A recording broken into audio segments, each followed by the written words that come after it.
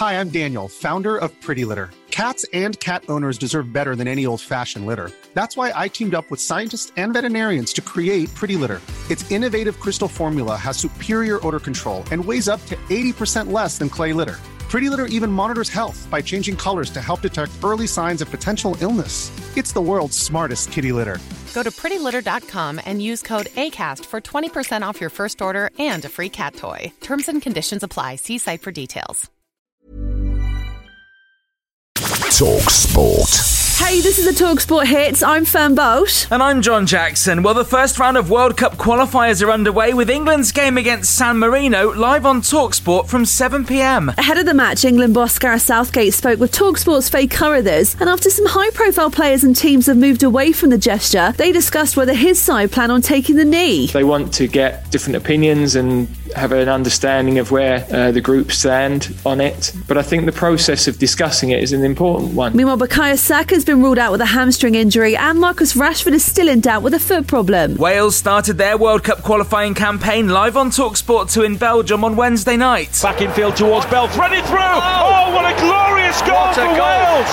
Harry Wilson! And despite that being one of the best team goals you'll ever see to put them 1-0 up, they eventually lost 3-1. Elsewhere, Norway players wore T-shirts with the message human rights on and off the pitch before their World Cup qualifier against Gibraltar. It was to show support for Qatar migrant workers. Former England right-back Danny Mills was on kick-off and doesn't think it's on the players to protest about these kinds of events. There's enough going on in their lives as it is, with football, with COVID, with taking the knee, with all the other issues around it. I don't think it's the players' responsibility or even football's responsibility.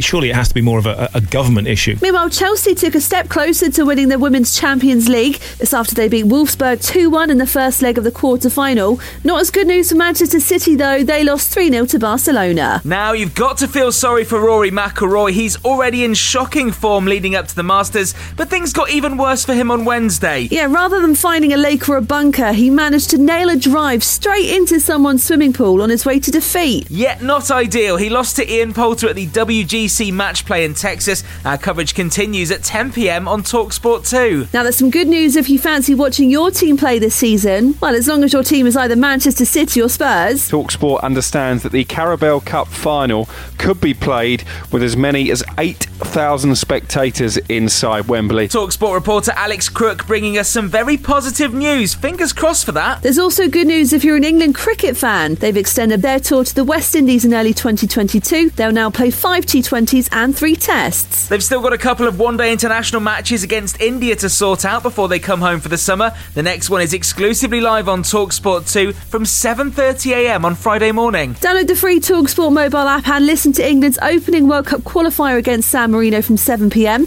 You can also listen to Italy versus Northern Ireland over on talkSPORT 2 at the same time. And if you really want to make the most of the live sport, England's under-21s play Switzerland. It's live on talkSPORT 2 from 2pm. talkSPORT.